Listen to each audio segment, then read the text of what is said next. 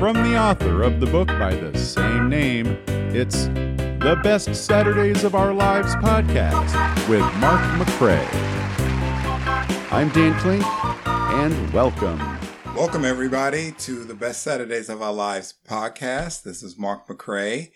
We're about to talk about something really cool this episode, a history of violence, changing social sensibilities, and government involvement. That's right, a history of violence in our cartoons. Mark, where did it all begin? I'd like to say with the first cartoons, the theatrical shorts. So that's your Warner Brothers, Looney Tunes cartoons, the MGM shorts such as Tom and Jerry, the Disney shorts, Mickey Mouse, the Fleischer shorts featuring Popeye and Betty Boop. Those were like really our first animated theatrical entertainment. And a lot of the violence really started in those cartoons. I mean, especially Popeye. I mean, there was a fight in every episode. I want to make a Popeye's chicken joke, but I just don't have one coming to me right now. It goes back to the beginning. The violence in cartoons goes back to the beginning of cartoons. Right, but I don't think it was really considered violence. Sure. I mean, a lot of it was slapstick stuff, like maybe a pie being thrown in someone's face or a food fight wasn't necessarily considered violent. Violence where the laws of reality simply don't apply because these are cartoon characters. They're getting bent out of shape. They may go through an airplane rotor or, taking a potted plant to the head. Right. I'm going to take this damaged turd around, make an angry face, and then we move the plot forward. Exactly. It was understood pretty much from the get-go. This isn't real. And very much in the comedy sensibilities of the day. You've got the Marx Brothers, Charlie Chaplin, Buster Keaton. Right. Or the Three Stooges. Or the Three Stooges, for that matter. There you go. That were constantly slapping each other around and crashing through doors. Right. A lot of slapstick comedy going on. And slapstick in itself isn't necessarily considered violent. Right. To your point, terrible things happen to cartoon characters, being rolled over and flattened out. But they always were able to bounce back and the cartoon would continue. Right. I mean, you didn't think about the cartoon character actually dying. Nobody back in those days actually thought that a kid watching these cartoons would be bad. Right. Much later, we'll talk about it. But a lot of people later in the age of television thought that the behavior might be imitated by kids. Right. But in the 1930s, the movies is still a new medium. Right. People are loving it. And the fact that they can just leave their homes and be entertained. And, you also have to think about it too, back in the day that before the age of television, people went to the movies every day. Oh, yeah. I mean, hell, as a kid, you would show up at 8 a.m., 10 a.m. until 3, 4 in the afternoon. Right. And, for a pretty low price of maybe 25 cents, you could see 10 cartoons and 2 movies. Exactly. And you would be in the theater the entire day. And get your news while you're at it. Right.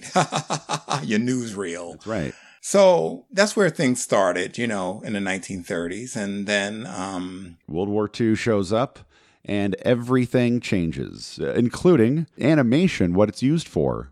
Right. As a tool, if you want to get a bit into that. There were a lot of films, live action as well as animated, that were being made to help with the war effort. And it was all about being loyal and being a patriot and doing all that you can to support the war. Exactly. A lot of the animated cartoons of the day reflected that effort. And if that meant the enemy got blown up or bombs hit Germany or Japan, so be it. So be it. That's the enemy. That's what we're all focused on, kids. Total war. Right. America was in the fight for its life, so no one batted an eye over whether these cartoons were too violent or not. No.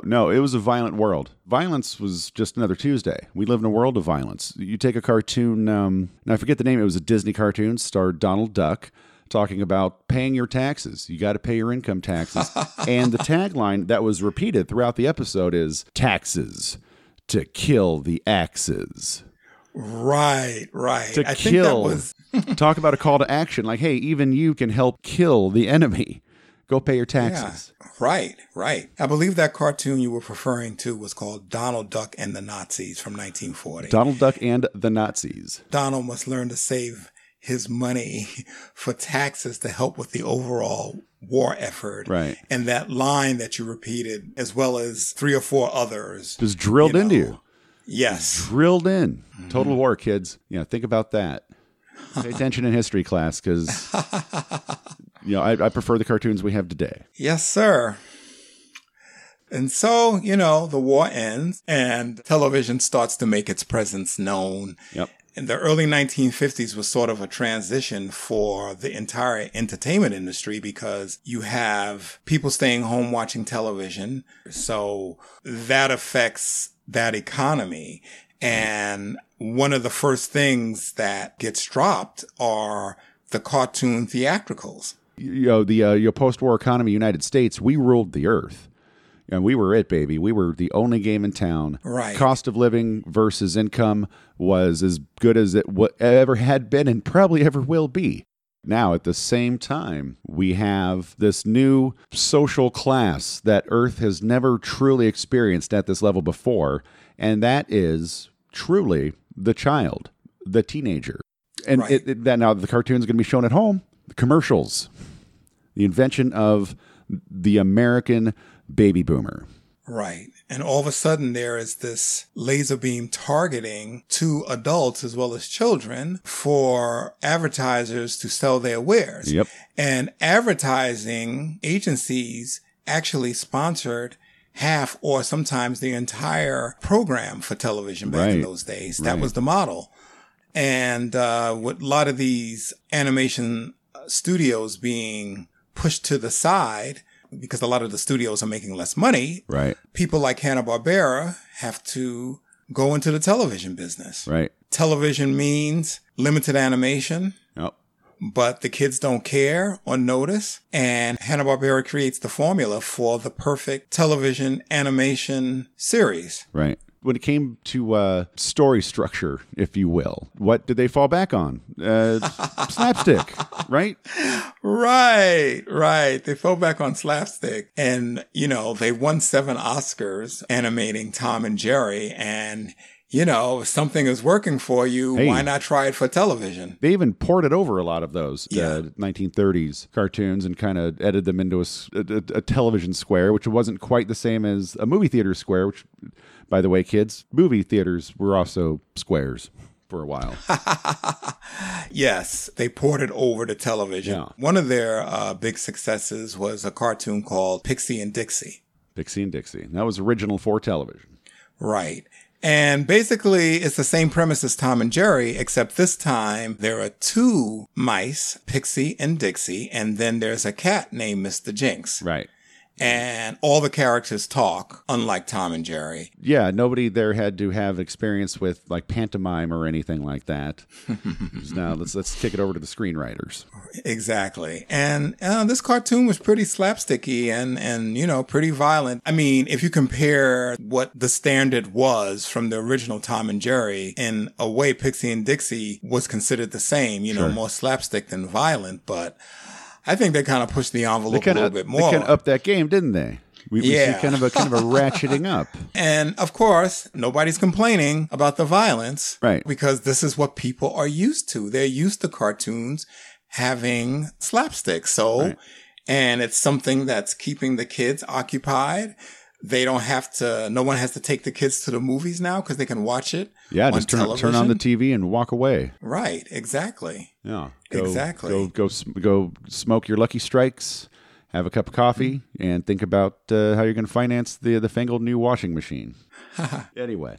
Around the same time, around the late 50s, early 60s, a lot of the theatrical shorts, Looney Tunes and Tom and Jerry are now being broadcast on television. Right.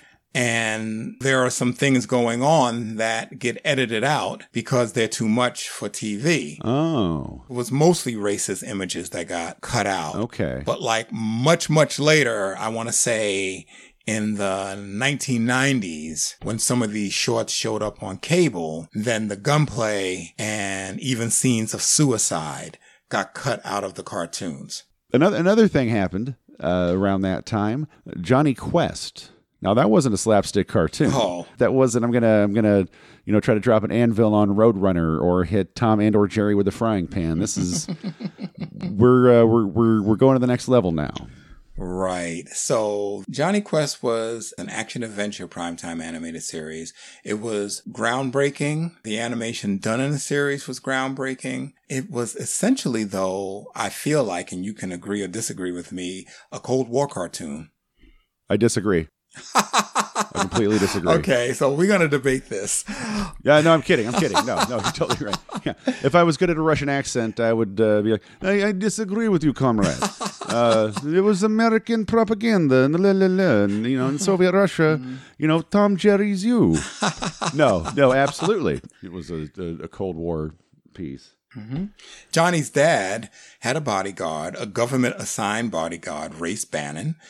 Race Bannon. Mm-hmm. Now, we say he was his bodyguard. Wink. I think he didn't have to only be the bodyguard. I think maybe off the clock. Don't go there. They didn't mind. Okay. Anyway. Oh, my gosh. Yes, that has been a theory for... Anyway, I'm not... See, now you're making me go there, so I'm not going to go there. But anyway... Okay, we're not going to go there. All right. Race Bannon bodyguard. He's a bodyguard for Johnny's dad. And Dr. Quest is a highly regarded scientist who essentially works for the government. Right. If that show was being done today, I feel like he would be working for the CIA or the FBI, Absolutely. Somebody that has very high government clearance for sure. And right. Of course, the kids, Johnny and Haji, were all part of the action, even Little Bandit. Oh, yeah. Everybody kind of got caught up in everything. And so It was a great balance of someone for the kids to cheer for and something interestingly enough for Cold War storylines to keep adults interested. Plus, there was just like this whole spy genre popularity going on back during this time. James Bond had already hit and was a huge success, and the country was just kind of going spy crazy. Everything was about spies, and even Archie Comics had a comic book that was a kind of knockoff of The Man from U.N.C.L.E., which was another spy series. You had Get Smart, that was also a spy series. Even Rocky and Bullwinkle with Boris and Natasha. Oh, right. Secret Squirrel. It was the Cold War was really kind of permeating everything. And I have to say, it was the soldiers that fought in the war who are now the adults who are running the country, certainly the studios, even in very, very quote unquote peacetime. It's almost like there's still this total war way of thinking. Yeah, absolutely. And even though there wasn't the patriotic rah, rah, rah going on in Johnny Quest, everybody watching was rooting for Johnny and Race and Dr. Benton Quest and Haji and hoping that they come out okay. And a lot of the enemies were countries and people that at the time the United States was not necessarily friendly with. The Soviets, bro. It was the Soviets. It was just to say it. They don't exist anymore. Their lawyers aren't going to call us. It was the Soviets. It was the Soviets. It was the Soviets. It was also China as well. And where did the adventure take place? The adventure took place in the Third World. Right. Always in the Third World. Which was the battleground of the Cold War. Yes, absolutely. So you had Dr. Zen, who was like the main villain. You got the impression that he was just as smart and brilliant as Dr. Quest, but, obviously he was working for the enemy. He adopted a whole other socioeconomic philosophy otherwise. Right. But to your point about the countries where the adventures took place, they met Haji in Calcutta, India. Well, we'll get into Haji in our white paternalism episode later on in the show. Right. But the show had a lot of violence and a lot of gunplay. Someone was definitely guaranteed to die, usually a bad guy, every episode. Yeah. And usually when someone died on Johnny Quest, there was a blood-curdling scream. So they were getting it or they were dying. And I always thought that was interesting as well. And if they didn't get shot at, they got blown up. They got dead in a not entirely graphic way, but in a very definite way. They got dead. The show also kind of touched on horror. There was one episode where they had to battle like this mutant monster. And it's like one of the creepiest episodes ever.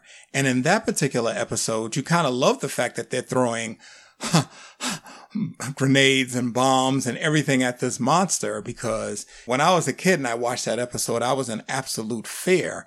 And so every now and then they would bring in a little bit of a science fiction angle It almost made the violence acceptable because now it's almost like the alien is still representative of these villains that are part of the Cold War. Right. You know, Right. it's just another way of saying that whether it's an alien or a human, this person is the enemy and they have to go. That's right.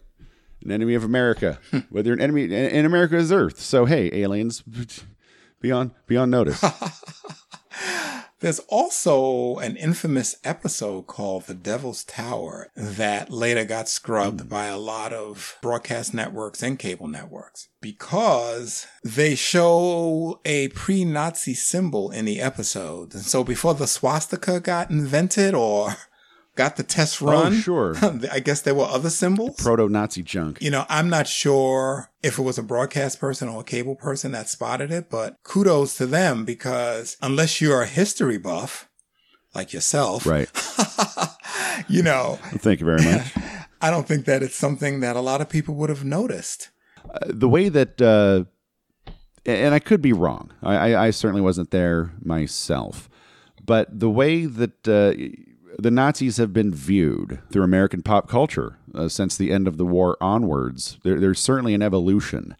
I think at this point, and I see this also even more so in British entertainment from the time, we know what they did, and the information is there, and nobody's trying to shy away from it from what I know. At the same time, the 50s, the 60s, they're still very much seen through this lens of they were our tactical enemy. There was less focus on, say, the Holocaust. Right. More focus on they are indeed a malevolent force trying to conquer the earth, as we have always had malevolent forces trying to conquer the earth. Very easy to project them as evil, and we are good.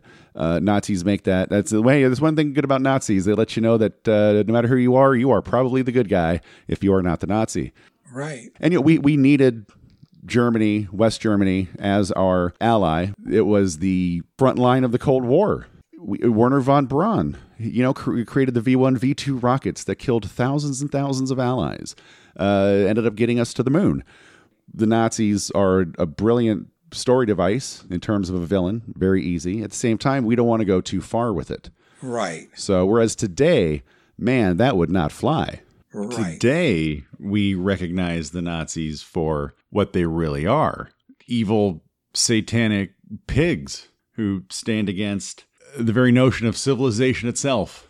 Yeah. You know, To me, I feel like The Devil's Tower is almost like the ultimate Cold War episode because episode 25. right, it harkens back to World War II in a sense of, well, these guys were the original enemies and Russia was our friends during World War II. But as soon as Yeah. the war was over, they became our enemy because they Well, wanted to take right. over.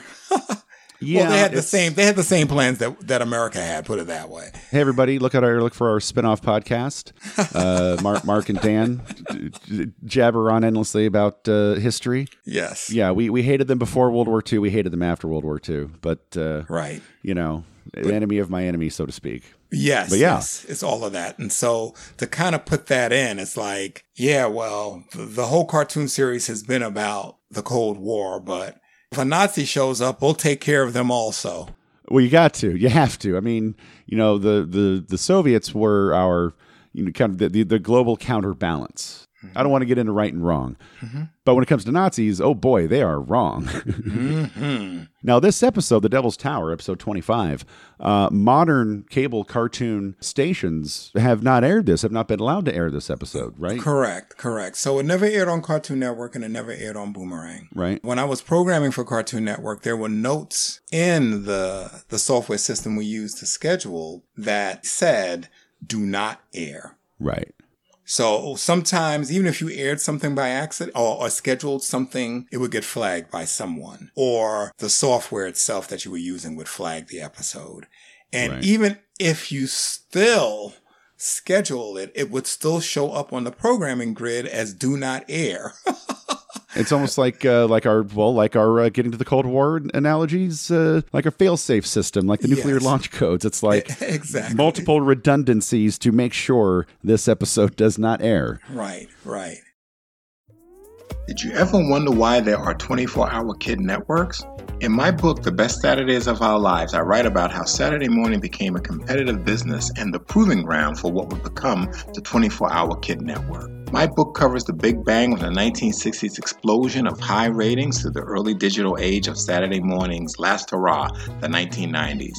You can purchase my book by going to thebestsaturdaysofourlives.com, and I will ship you a signed copy.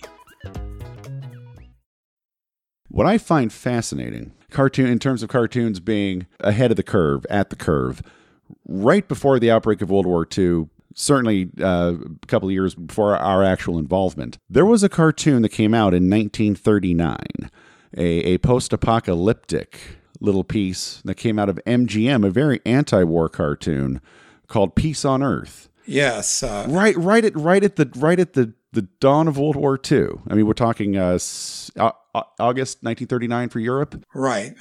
Yeah, let's get into that a little bit.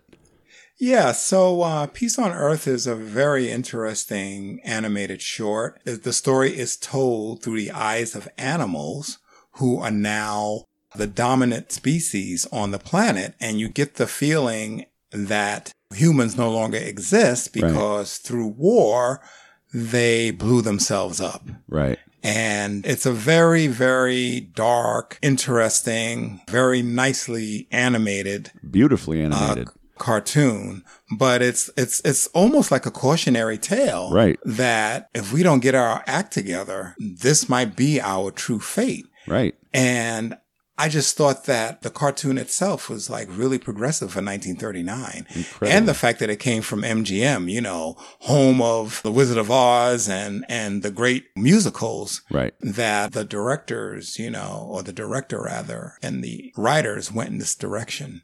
Right. With this animated short. It's interesting that at the beginning of the story of violence in the history of our cartoons, it begins with a call to pacifism, a call to slow down, a call to look out, everybody. Right, exactly. But, that era is pretty interesting because, I feel like the war cartoons kind of fall in three categories. There is the funny war cartoons, something like Drafty Daffy, where the draft board is trying desperately to draft Daffy Duck in the war. Or there's Japatours, which is a very racist Superman cartoon that really has nothing but the worst things to say about Japanese people since they were the enemy. Yeah. Or the third category would be that we dealt directly with the Nazis. So a cartoon like Donald Duck and the Nazis, for example, from 1940 would definitely be the third example where we're showing and displaying everything that we could to blow the Nazis up and to blow up Hitler and to take charge and also to make sure that we are following all the World War II rations and that we're doing everything as American citizens to support the war. So, including war bonds. And there were gas rations. And a lot of these things are included in the cartoons as little jokes. Things that people had to deal with, sacrifices that people had to deal with it. Right. Like, hey, we're all in this together, right? Right. Yeah, extolling not only the virtues of standing up for our country, but down to earth, very practical reminders of, this is the new world we live in. The food ration cards, certainly the war bonds, where to go and donate old tires. Hey, kids, do you want to volunteer to pick up tin and collect bacon grease from your neighbors? Come on down. Or even like in Falling Here, they talk about the A card sticker. Yeah, right. On a car was like the lowest priority of gasoline rationing. Right. In the cartoon itself, it was a little bit of a sore point. I mean, it was used as a joke at the end of the cartoon, not to give anything away, why something didn't happen. Right. But when the cartoon was aired on television, I think a lot of kids didn't actually get the joke because a lot of us didn't know what an A card was. No, you had to go ask Grandma. Right. Yeah. Yeah. Hey, Grandma, why is this Daffy Duck cartoon funny? You have 30 seconds to describe Thunder Talk. It's pop culture. With a twist. It's music. LGBTQ+. And comedy. Well, dark comedy. It's nerd junk. It's comic books. Video games. Conventions. Yeah, nerd junk. And social commentary. It's woke, yo. Yeah, and nerd junk. Woke nerd junk. Thunder Talk is all over the place. Every place you want to be. Thunder Talk is a proud member of the ESO Network. Find us at thundertalk.org and download us on all podcast platforms.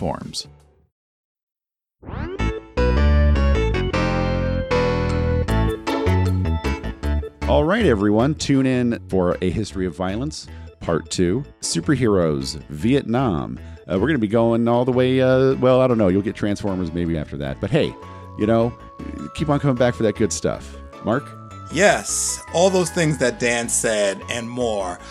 We will go full on in Part 2 of A History of Violence, where we will pick up with the introduction of the television superhero series, Superman, Spider-Man, Fantastic Four, and how those had an impact on Saturday morning, coupled with the Vietnam War, and how network executives, parents groups, networks, and studios kind of mixed and mingled together and pretty much went to war. Yeah, it's going to be really exciting. Don't miss it, everybody. Be there.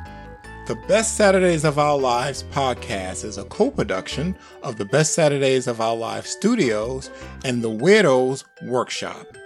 To get a personalized signed copy of the Best Saturdays of Our Lives book, go to thebestsaturdaysofourlives.com. This is Mark McCrae signing off.